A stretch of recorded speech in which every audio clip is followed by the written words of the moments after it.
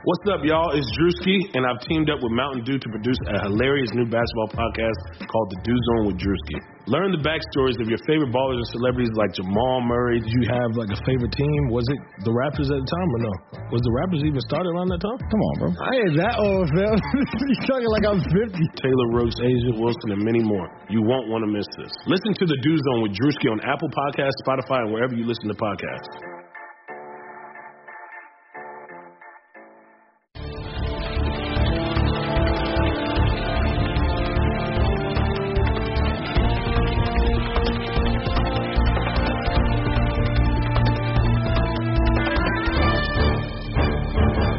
Hello, everyone. Welcome into another episode of Kentucky Daily, a daily podcast covering your University of Kentucky Wildcats. I'm Sean Smith. He's Derek Terry. Derek, I hope you had a good Thanksgiving. Did, Sean. Same to you. That was always a special time, of course, this time of year. And as I scroll through my Twitter feed as we start this, Sean, after some doubt, perhaps, there will be a football game on Saturday. Mark Stoops said on Wednesday they were very close to that threshold, but it appears they've met the minimum that they needed, and they will try to pull a shocker on Saturday. They will. Yeah, I'm seeing the same thing you're seeing. So they boarded the plane earlier for Florida. It's been a wild couple of days since we recorded post-game the other night. We've had some upsets in college basketball. We've had a college basketball player throw up on another college basketball player, which led to one of the funniest reactions I've ever seen in my life. Like, it was the NC State Charleston Southern game today. Jeez. You could see the Charleston Southern player getting sick. And he's like holding his hand up, calling somebody to come get him. Well, then he goes to like defend a ball screen and just throws up all over the dude's shoulder. And then the guy that got threw up on, he turns around and runs to the basket, then sees it, and you can hear him in the camera go, "Oh, hell no!" And it's the funniest. It's on my Twitter feed. I recommend to watch it. Look at that later. Because I was like, well, that's a funny story to start the podcast with. But John, do you think these guys are in the shape that they need to be in right now to be? I mean, I remember playing, and again, I never played at the level of college basketball, but I do think there's these guys condition way more than I ever did in high school, but I do think there's something to being in game shape. Yeah. Mind of that? No. Well, I think all these programs at some point it seems like have gone on pause for something. Well, I mean, Boeheim was complaining about it, that his guys weren't in shape today. Well, I mean, I think they lost. Well, the thing is like, and we talked about this in the summer. Kentucky had an advantage. They got to campus a lot sooner than a lot of the teams did. Yeah. The Kentucky got there late June. Some programs didn't get there till August. Were these guys taking care of their bodies during the summer? I mean, they were high school kids. I mean, you have to think, and even these college kids, all you have to do is look at me and see that I did not take care of myself during quarantine. So I can't imagine what some of these other guys did. So, yeah, I think that definitely has something to do with it. But it's one of the funniest videos, Derek. I couldn't help but laugh. Just the NC State players' reaction is the best part of the video. But Virginia upset today by San Francisco. San Francisco lost to, I can't remember who it was. It was somebody, I think it was yesterday or the day before. They lost to somebody that wasn't very good. So it just goes to show you, college basketball right now, everything that we talked about a couple of weeks ago, and I told you, I said I think that this could, there could be a lot more upsets early on just because it's just such a weird year and everything. So you're watching the video right now, aren't you? Yeah. Yeah. You see, it's like, yeah. Oh, heck. Yeah. Like, he was all upset. I was like, there's no way I would keep that jersey on. No way. No, you're right. Give me any other number. I saw the score on the bottom line. I didn't get to watch. I know it was on TV, but I didn't get to watch Virginia and San Francisco. But that does seem like a pretty stunning upset. It's a West Coast Conference team beating Virginia. It's not going to be the last one that you see. Did you get a chance to watch any of Gonzaga yesterday? I did. Oh, and today. I only played today, too. But I watched a little bit of that game yesterday with Kansas. And they, that's a good team.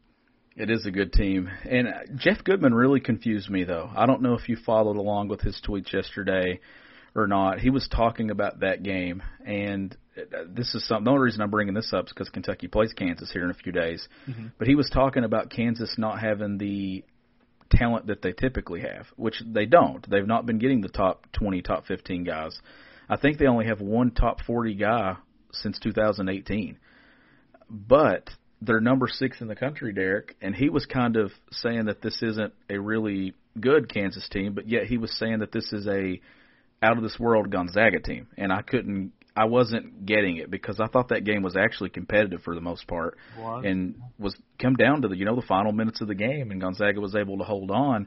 So I couldn't understand what he was getting at when it came to you're praising Gonzaga, saying I think it was something like he hasn't really seen a team put together like that with pieces since in the last 10 years. That's one of the best teams he's seen as far as how they, I guess, complement one another. And then he kind of discredited Kansas, which I thought was actually discrediting what he just said, contradicting what he said about Gonzaga.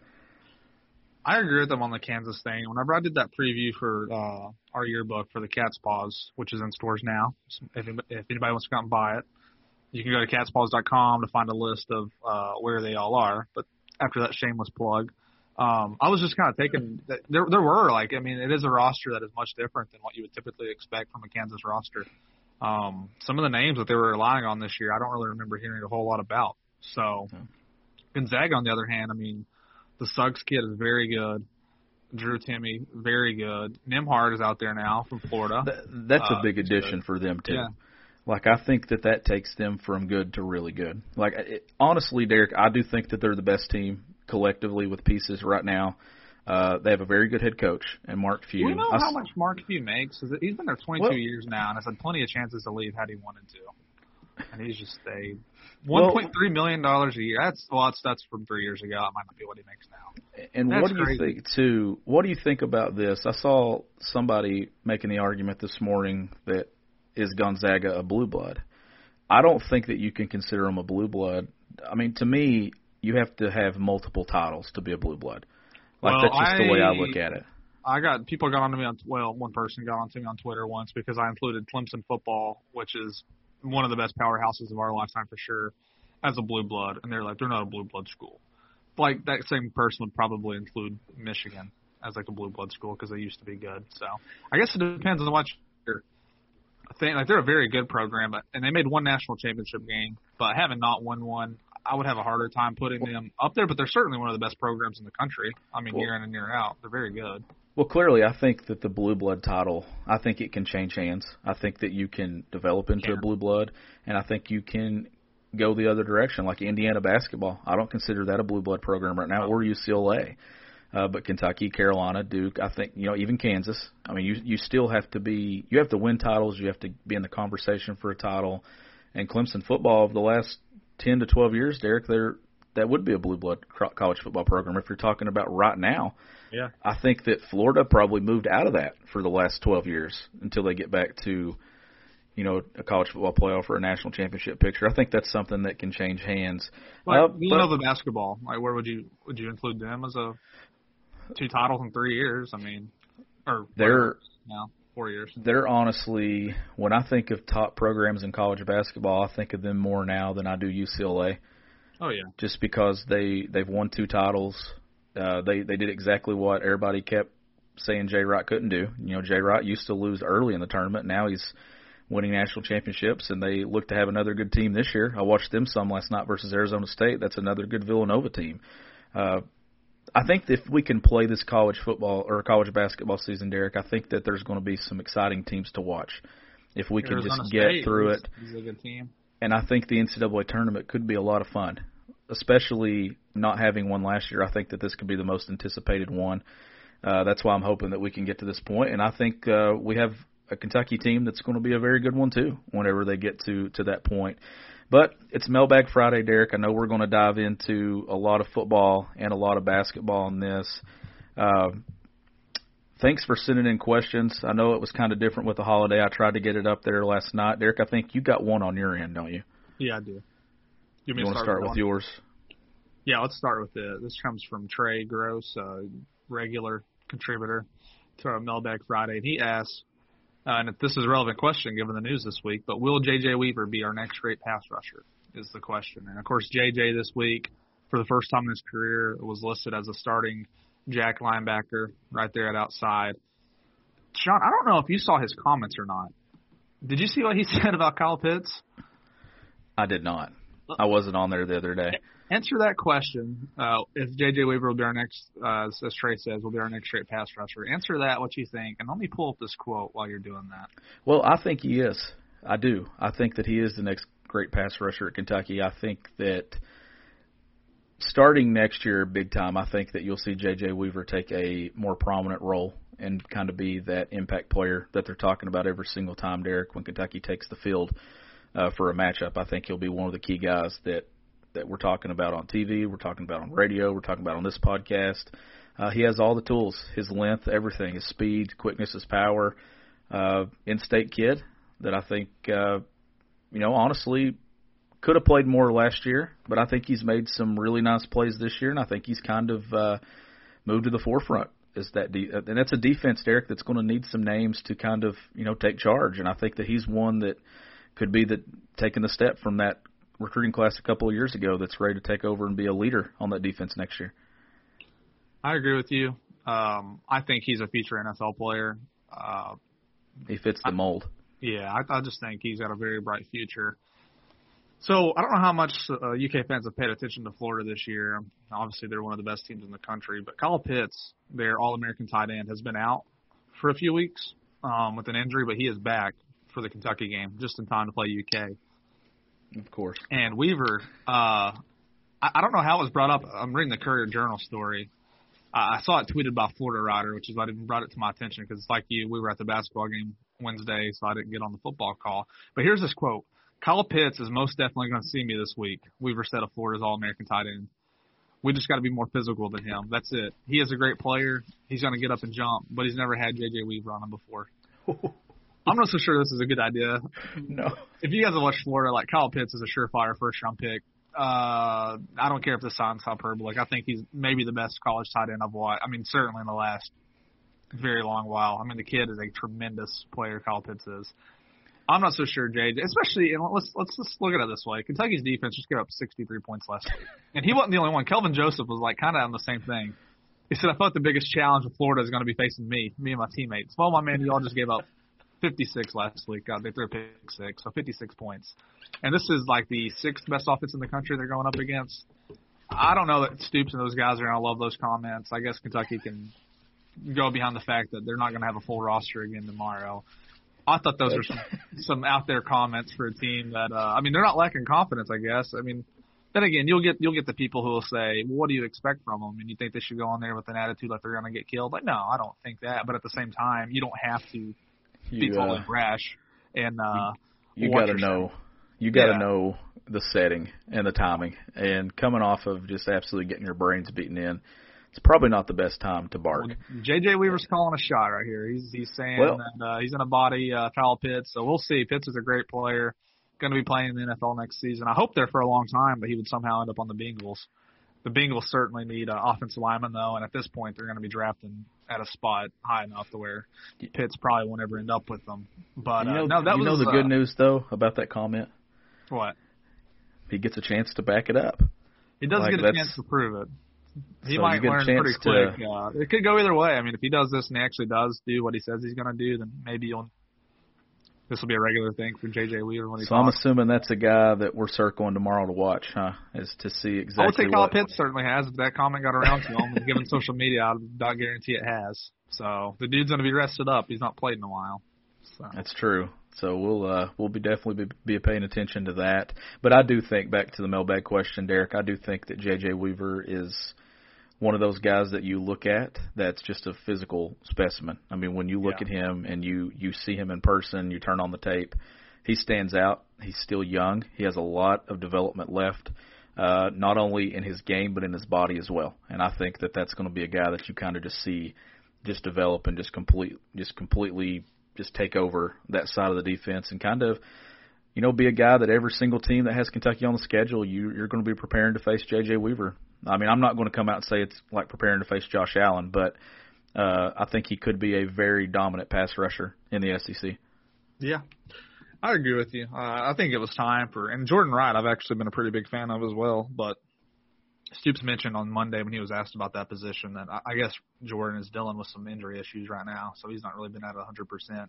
But I think those are two guys. I think you'll see them slide Jordan Wright over to strong side backer, the position that Boogie Watson plays next season, and that'll keep J.J. Weaver over at Jack, and Simonelli will probably fit in there somewhere, and then they'll need a few guys to. Katie McDaniel's still in the mix there, so it'll be interesting to see if there's a spring practice. That'll be something. I think there will be. That'll be something that I'll be watching for sure. That position group.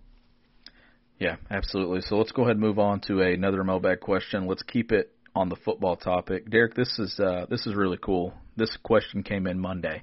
Is before we ever even put up, that we're doing mailbag questions and everything. So I think that this has been an episode and a weekly feature on this podcast that I think people enjoy. So he said, this is for when you do mailbag questions. If we have C-Rod, so Chris Rodriguez against Bama, and score on 2 of the 3 drives on Bama's side of the field, does the game go different? It felt like after getting to Bama's 25, 3 drives in a row, and only getting 3 points, the team kind of gave up. Derek, I don't think that the outcome would have changed. I mean, how can you when it's 63-3? But if you punch in a couple of those drives there and get points, you at least put pressure on the Alabama sideline.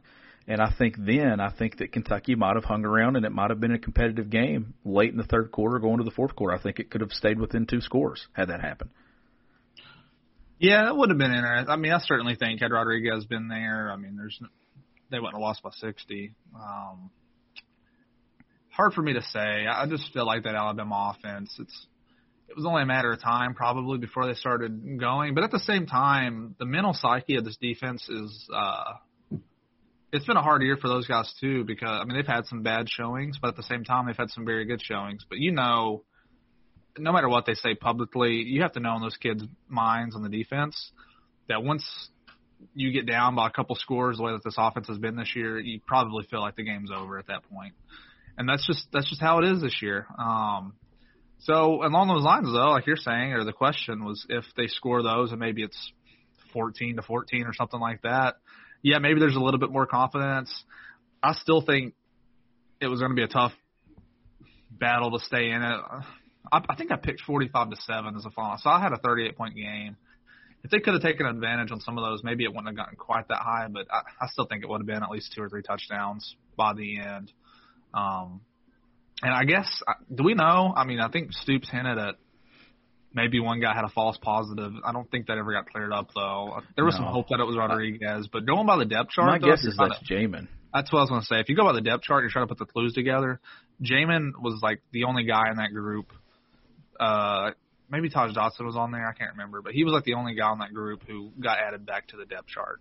Yeah. So if it's Jamin, it'll help for sure. But not having, I mean, that offense needs a guy like Rodriguez that you can rely on him to grind it out, get some really good runs for you, and sustain drives. Yeah, and now that I'm looking at it, every single question is football today. That's really surprising.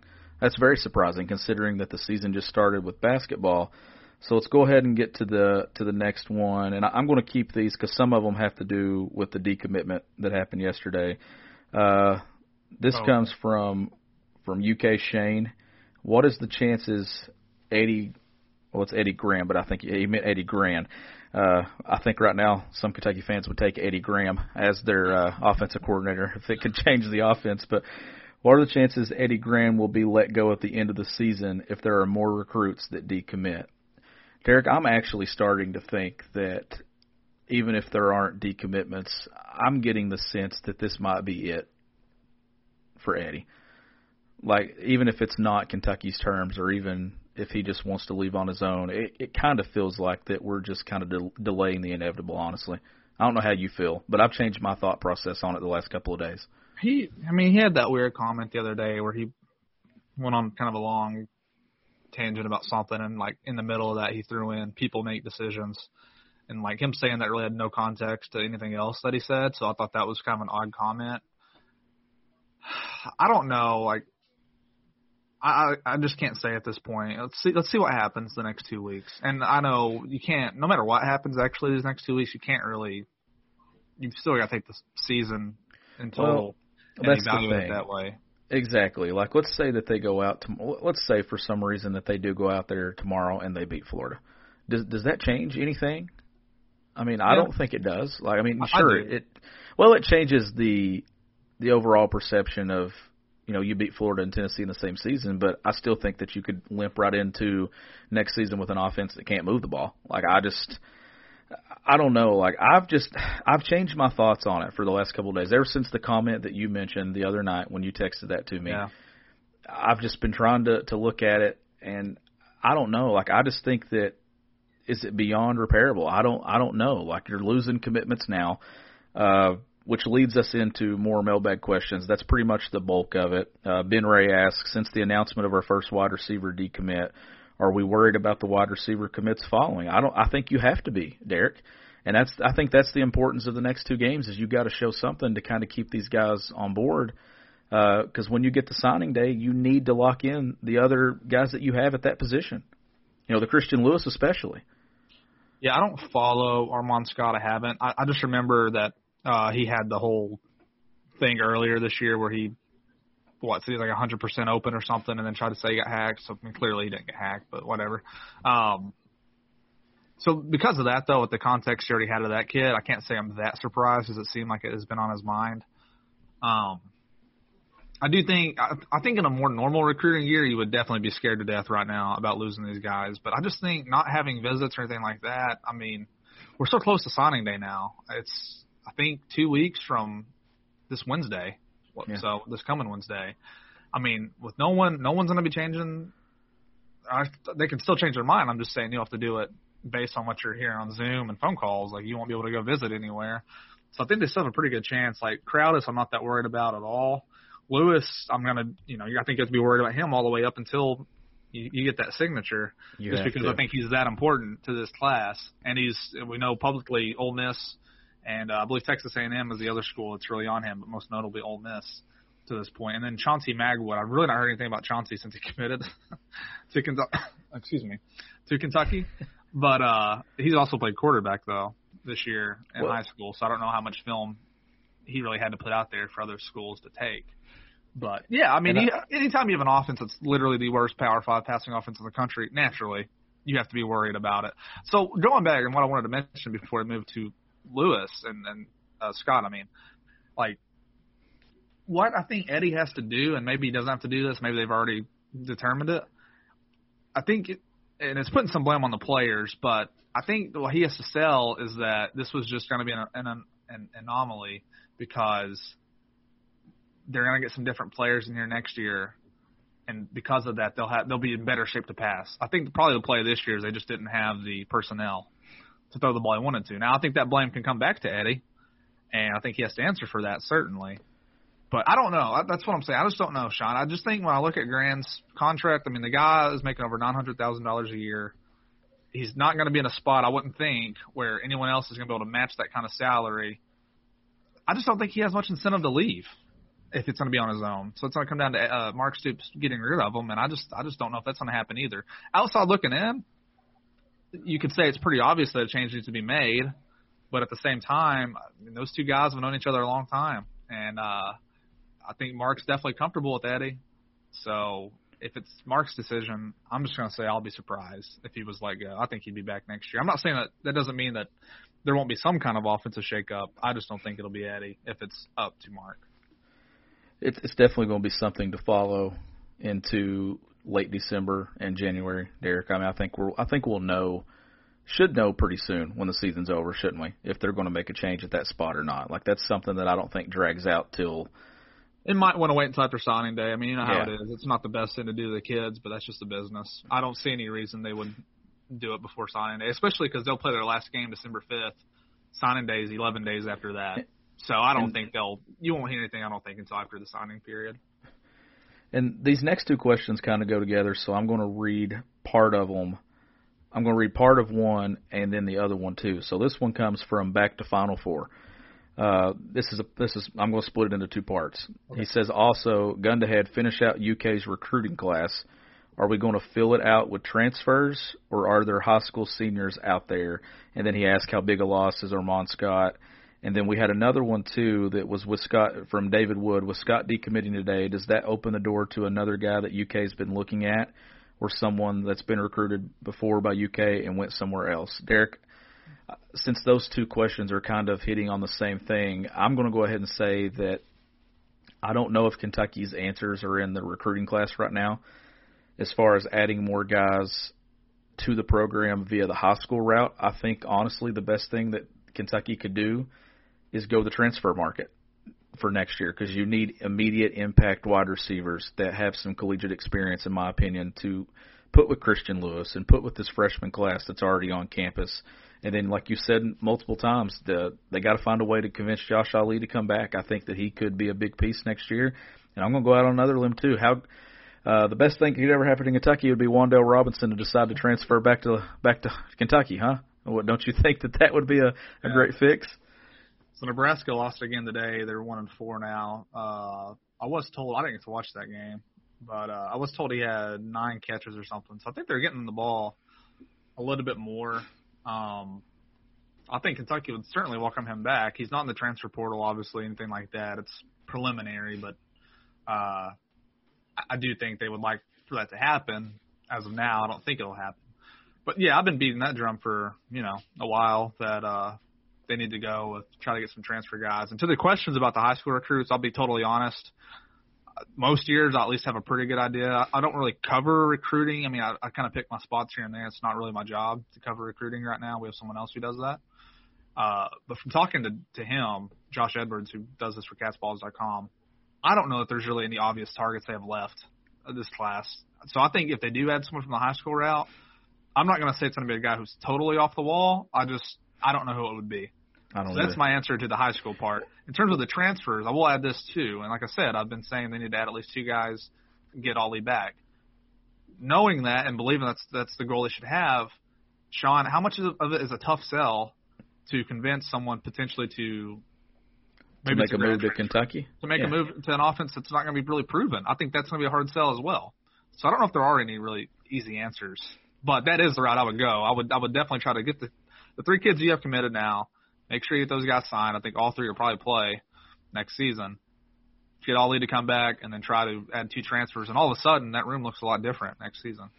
Yeah, and that's the key. I think that's the thing that everybody's watching right now, Derek, all the way through the spring and all the way through into next season is who does Kentucky have to throw the ball to? If you go in with this same set of wide receivers, I don't really know that there's going to be a whole lot of optimism for things to be significantly different next year, but there's still some guys there that you don't really know about. I mean, I think they're still holding out hope that Bryce Oliver will be really good when he can actually start the year healthy and get some of those reps. I think he just got a late start this year, Derek. I think it's kind of a throwaway year for him. It was, and just the way the season's gone. I do think that Josh Ali could be a big-time target if he comes back. I think he could be a guy, especially, let's say, Bo Allen's the quarterback. I think that's got to be appealing to him to come back. And then looking at some of these guys, those younger guys on the roster, Isaiah Cummings, like what happens with those guys? Do they emerge with a full year on campus and a full spring? What honestly needs to happen, and what would be great for Kentucky is if it does happen before next August, is for things to sort of get back to a sense of normal, to where they could have a normal summer and everything and do workouts and you know what I mean, like have some type of normal system around them. But who knows if that's going to happen. But I do think that they will add some transfers, regardless if it's the guys that they really want. But they're going to have to. I think they're already looking, Derek, for names to go into the portal that they could pull. I mean, they're definitely not just sitting on their hands right now. They got to be doing something. I thought almost like their best route to get transfers at receiver would either be young player, maybe who was a good recruit who went to another school, didn't work out, and they're just looking kind of for a SEC kickback. I don't know who would fit that billing. Someone out there would. Or if you could get a productive like MAC player, I'm just using the MAC as an example because I know they've played this year. MAC, Conference USA, something like that, and more so than perhaps getting big numbers as someone who just wants the chance to play in the SEC. Kind of similar to a Sawyer Smith type, who I think when Sawyer transferred, he was basically promised to be the backup for that first year, but nothing more than that. But he still found that more appealing than staying at Troy. So maybe if you could find a kid like that who's willing to take that chance just to have more exposure in the SEC, then maybe that's someone you target. Wan'Dale's the one that makes sense just because the Kentucky ties, and I don't know. We know for sure if he's happy or not. It's been a tough year for Nebraska. I could see that being a situation where it just didn't turn out the way he wanted it to. But think of it this way with Wan'Dale. If that kid puts his name in the transfer portal, every single school is going to want a kid like that in their program with that kind of talent. So if he did decide he wanted to go through the recruiting process again, I still think it might be hard for Kentucky to get him back.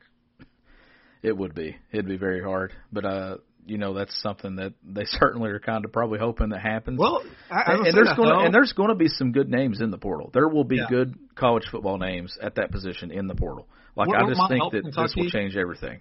Yeah, where it might help Kentucky, and I just thought about this as I said that, though, is he has that prior relationship, and if he's transferring after the season, he won't be able to take visits anywhere because, the deadline is through, I think, next April. So that's something to keep in mind, too, I guess, is he does have that relationship with Kentucky. He knows all about the program. There wouldn't be too many questions, basically. And we're not saying that Wan'Dale's going to transfer. We're just going off of, they're struggling. They're not very good, Derek. Kentucky football is in a much better spot, in my opinion, than Nebraska is. I mean, I think you're seeing that now. Nebraska's not good. If Wan'Dale just would have come here out of high school, I think he would have been used just as much as he has been at Nebraska, if not more. I know Nebraska's done some things to get him involved, but I don't know. The kid had a right to go where he wanted to go to school, for sure. But that experience, I think he jumped on board because kind of the thought at the time was Scott Frost went undefeated at UCF. The guys that Wan'Dale would be coming in with around this time would really be making their impact. But as it turns out, that team's just pretty bad. So maybe the grass would be greener in Lexington now versus when he was out of high school. And who knows? It's still a name to throw around. And you can go back to my tweets last season, and I was talking about Wan'Dale back then being someone who really could have been helping Kentucky. So when you lose a kid that high profile from your home state, people talk about Damon Harris his whole career too. That's just how it is. That's every school, especially a school like Kentucky where the margin – when you do have a chance, when you have a kid like that committed, and then you still lose them, it stings for years to come. So I think that's kind of why he's still always been brought up. Yeah, absolutely. I agree with that. And then here's the other half to the question from back to Final Four, and I want to think I understand what he's asking us to do. It says game by game, assess UK football team's performance. Disappointing, solid, or promising are the only three choices. So are we talking about going through the 8 games that they played and labeling the result as disappointing, promising? I think the overall season has been disappointing. If you just clump it all into one big category, I think it's been a disappointing season, but I think Tennessee was solid. I think Tennessee's the only game I would – did you say spectacular or I don't know what? Disappointing, solid, or promising are the only three choices. I think he's talking about the whole season then. I would say disappointing. The only highlight this year, and I shouldn't say – they've won 3 games. They have a chance to win 4. And if they still go 4-6, if you want to look at it as a chance he could have 4 wins in a normal year, maybe it would have been 8-4 and people still would have been happy. But beating Mississippi State this year and Vanderbilt's nothing to write home about. Well, and honestly, maybe beating Tennessee isn't either, but for UK where it happens so few times, that's certainly the highlight. And that's going to be the highlight unless somehow they beat Florida tomorrow. Even if they beat South Carolina – what they did at Tennessee will be at least what this year is remembered by. I'll go the other way just in case he's asking, game by game. So the first 2 games, Derek, I clump under disappointing because I think we expected them to at least be 1-1, but we thought they had a real shot had they played well to be 2-0. Mm-hmm. Mississippi State win, I think, was promising because it looked like they were getting their footing back, going the right direction. Tennessee is solid.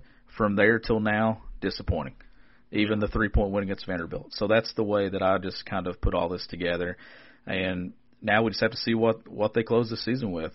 Can they really pull an upset at Florida tomorrow? If they do, they have a shot to get to 5-5 to close the season, which if they somehow get to 5-5, that would be the most roller coaster 500 season I've ever experienced in my entire life. But I don't think that they're going to, and we'll get into that on the next segment now. But you want to answer his last half? How big of a loss is Armand Scott? I'm not a scout. I never claimed to be. I watched some film just because, and it's not even really to grade it. I just kind of want to see how they look.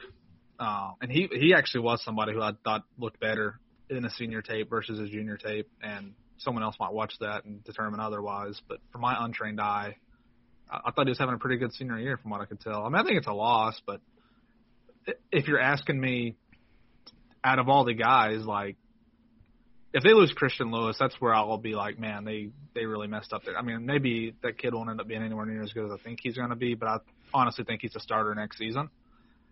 So I think it's really important. And DeKale, like, the thing with Crowdus is you would hope his numbers would be better if they some Kentucky high school competition, but you still want – that's like he's someone Kentucky doesn't have right now. They don't have just that speed guy who you can just kind of send on a go route and make the – like he's at least a vertical threat that the defense would have to respect.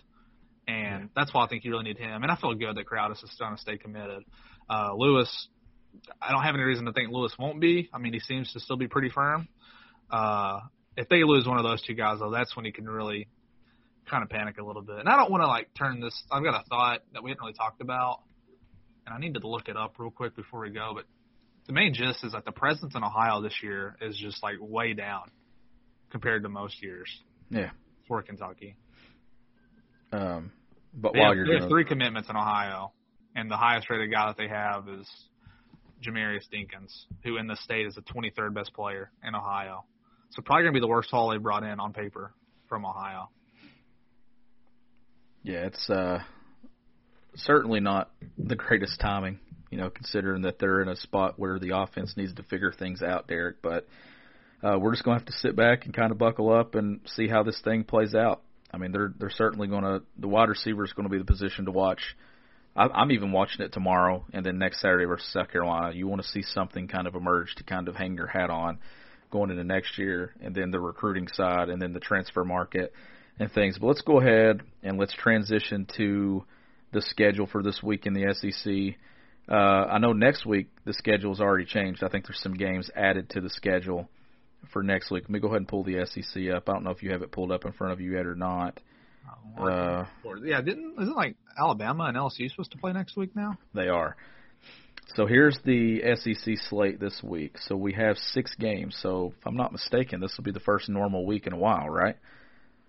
As of right now, because 12 teams playing, yeah. So there let's one game suspended, or I think there would have to be, right? Yeah, 12 teams. There's 2 teams not playing. Tennessee is not playing. Tennessee's not on there. Tennessee was supposed to play. Wasn't Tennessee supposed to play Vanderbilt this week, or was that last week? Or did Vanderbilt's game got flipped. Yeah. Okay. So Vanderbilt was supposed to play Tennessee, but now they're playing Missouri. So let's start with UK, Florida. So UK at number 6, Florida. That's a noon Eastern time kickoff. It's a national televised game, Derek. It's on ESPN. How do you see it playing out? I think Florida 48-14. Ooh.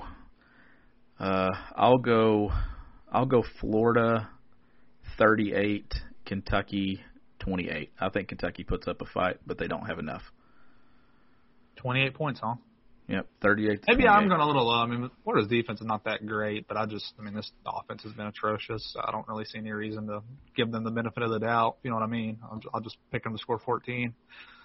So, I mean, Florida is not the same kind of defense as Georgia or Alabama, but they've scored a combined 6 points against the 2 best teams they played on their schedule, talent-wise. And Florida's probably the 3rd best team they'll play this year. So, maybe they'll surprise me. I mean, like you said, like we talked about earlier, I mean, they put themselves, at least last week, in position to score some points. So maybe they'll be closer to your score than mine.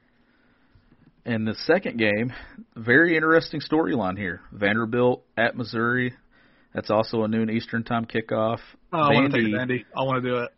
Vandy, Sarah Fuller, female. Yes. It's going to be kicking. It's going to be awesome. the first time a woman has ever competed in a Power 5 football game, Derek. So, honestly, I'm going to be flipping back and forth. I want to watch Kentucky, but I also want to flip over because I want to see her be successful. Like, I think that's a really cool storyline.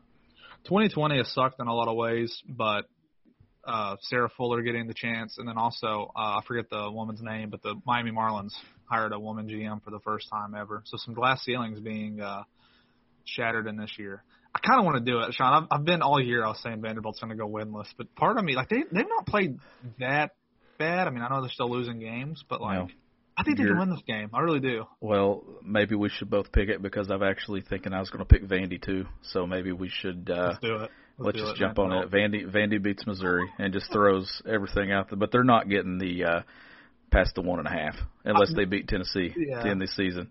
I don't think we have any Missouri fans. I would be stunned if we do who listen to this, but they would probably hate me because I have like no respect at all for that program. And I know they beat Kentucky this year, but I just have I hate that place. I have no respect for the program. I think it's a program that goes back next year to kind of the bottom of the SEC East. I think they've benefited from some teams like Kentucky and others struggling this season. They're they're going to finish with they're going to finish, unless they lose to Vanderbilt, but on paper you could definitely see them going at least 500. So they would end up with a better season. Might actually be the team you see picked ahead of Kentucky as well. I'd say they will be picked ahead of Kentucky next year in the preseason. But I'm going to stick with saying Vanderbilt's going to beat Missouri. I think they've been kind of, they played Kentucky tough and they played Florida tough there for a little bit. So I'll give them the nod in this game. And then, Sean, this is what's really weird. We go to the 3:30 game on CBS. It's Alabama and Auburn. One of the best college football rivalries, but what I hate, and I'm sure what everybody hates, is like those two teams still play 2 games after this. And that just does not feel right. It doesn't. And Nick Saban has COVID, so I'm assuming that this won't be something where he works his way back to the sideline because he actually had symptoms the other day when they reported it. But the last time I checked, Derek, Alabama's football team doesn't have COVID, so I'm going Alabama big in this one. I'm going to go Alabama by about 21 or 24. I don't think Auburn has a chance. Yeah, Alabama doesn't have Saban, so they're only going to win by about 30 instead of about 40 instead. I agree with you. I just think Alabama is just – well, actually, let me take that back. I don't remember the last – and I'm sure there has been. I don't have it pulled up. But, I'll give Auburn more credit than that. It's one of their most important games. I'll say that they show up. They'll play hard. This game – and Gus Malzahn's beat Saban more than anybody else in the league. Yeah. 3 times. So I just don't think they have the horses this year to do it, but I'm actually going to take that back a little bit. I'm going to give Auburn a little bit more respect and say that I think it'll be worth watching that game for a little bit at least. I don't think Alabama still wins though. I don't think I can backtrack and give them respect considering all year that I've been like Auburn's not very good. So I think that they'll show up, but that doesn't mean anything. So it is. Moving on to the next one. This game actually – someone pissed away a chance for me to win some money last year in this game, literally. Yeah. So Mississippi State at Ole Miss. Derek, I still haven't forgot about that. I think I lost a chance to win $300 because of that last year. This is actually the 1-year anniversary of that, if you care. It is, and I woke up this morning knowing that. And I'm gonna go Ole Miss. I just think that offense has been so hard to stop. I think Mike Leach, they played a very competitive football game with Georgia last week, but I think Ole Miss at home, and I think Lane Kiffin, that offense will be too much. Yeah, I think this will be a really fun game tomorrow. It kind of sucks at the same time as Auburn and Alabama. Not as many people are going to watch this, but I'm going to take Ole Miss as well in a pretty close game. I think Mississippi State's starting to figure some things out. They've kind of settled in now with that freshman quarterback. I think this will be a good one, but yeah, I think it's hard to pick against Ole Miss's offense right now. That's a scary unit. And moving on to the next game here, you're not going to believe that I'm actually going to pick this, but it's LSU at number 5 Texas A&M. I'm going LSU, and the reason being Texas A&M has got to have some rest, right? They've not played in 2 weeks, 3 weeks maybe. I know they didn't play for South Carolina. They beat South Carolina 3 weeks ago. They've not played in 2 weeks, yeah. So I'm going to go LSU. I don't think LSU is very good, but I just feel like that not playing for 3 weeks, it has to mess with you. And I think that LSU, I think that's the win that they hang their hat on this year. I could see it. I'm not going to go with A&M, though, but I can definitely see the logic behind your pick. I don't think it's a bad pick. I'm going to go with A&M, though. I don't know. So what's the deal with A&M as we're on this team? Because as long as even if Alabama does lose one game, they're still going to have the tiebreaker.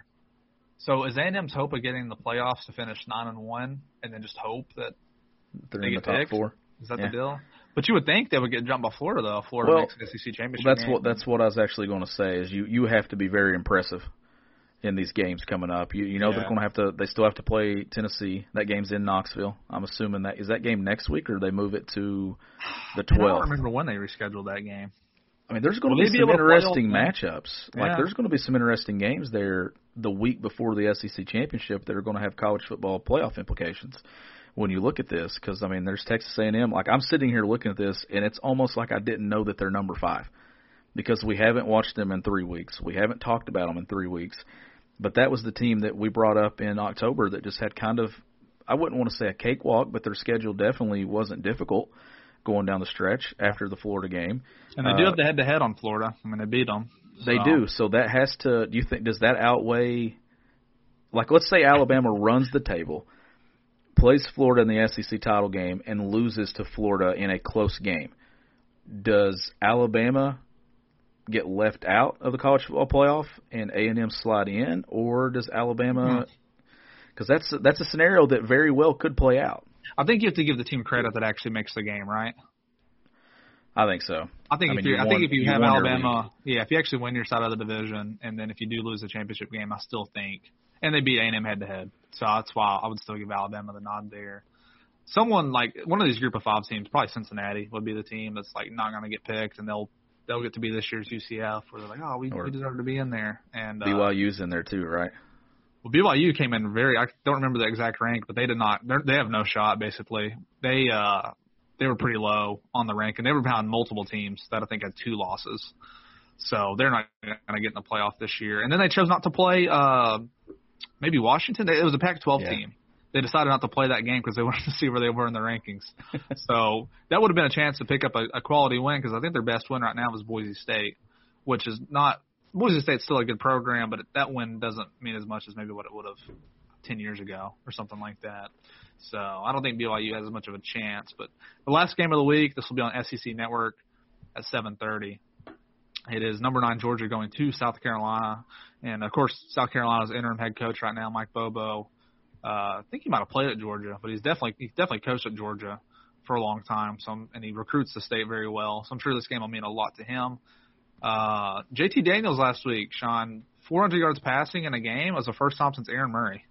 So he went out there through 4 touchdowns, making everybody – which he wasn't healthy. He had been hurt, still recovering, but kind of made everybody wonder why he wasn't in there sooner.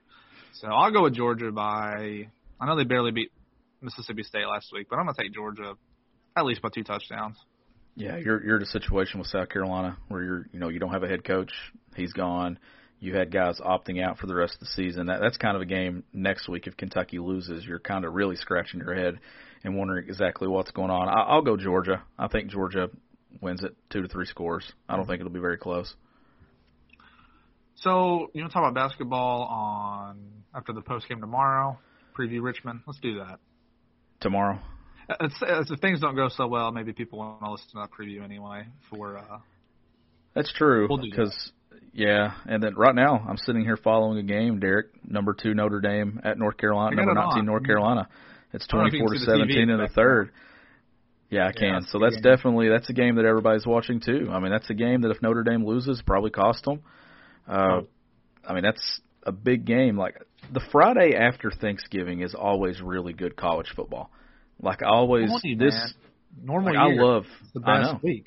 Yeah, I love it. But we haven't got to see the normal. Like we've got to see some good basketball matchups. Right as we started recording, did you see that Syracuse almost got upset? They barely survived by 1 point. Over who? Let me see if I can find it. It was. Let me see if I can find the tweet. I can't remember who.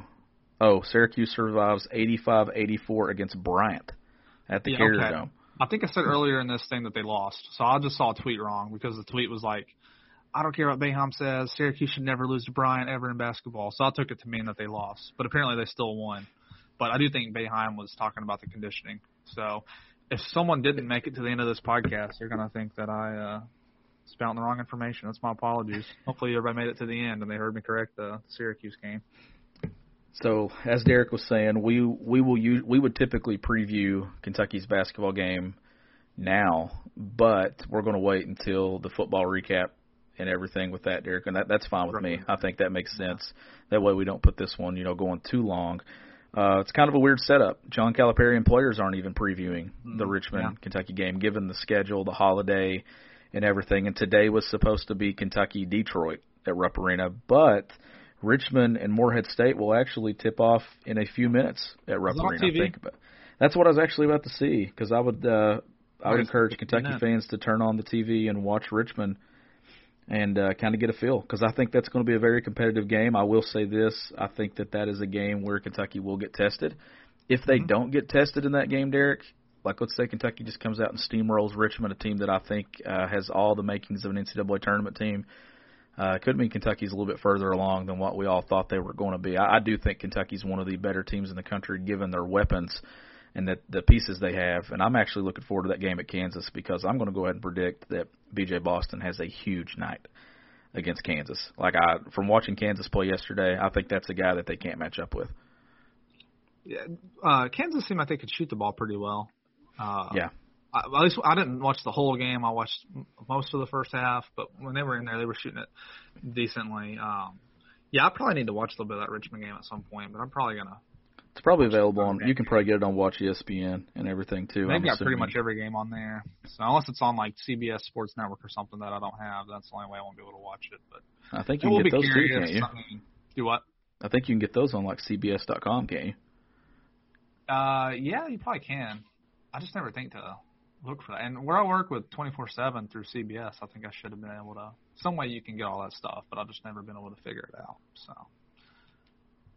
we'll see. Sean, don't you have an announcement for you might be able to. Yeah, once I figure out if I'm choking or not, I don't have anything in my mouth. I was like, God, I hope you keep talking. I swallowed my spit wrong or something. I thought I was going to die right here on the podcast. No, but I'm getting choked up here having to talk about the Butcher's Pub. The Butcher's Pub, it means I don't get a buffalo chicken sandwich for 2 weeks, Derek, because they're closing for 2 weeks to get ready for reopening when the governor, if he lifts the in-person dining guidelines and restrictions and everything there. So they're out till, I think, December 12th or 13th, but we're going to continue plugging the pub on the show. Just want to send a thank you to Josh Howard for supporting Kentucky Daily. He's been with us since September, Derek. He's going to stay on board with us. I told him that we'll get through this. We'll always, that's the title sponsor of Kentucky Daily, and as soon as that buffalo chicken sandwich is available again, I'm going to go. I did settle for the Popeyes spicy chicken sandwich today, though, which was very good, but my heart belongs to that buffalo chicken sandwich.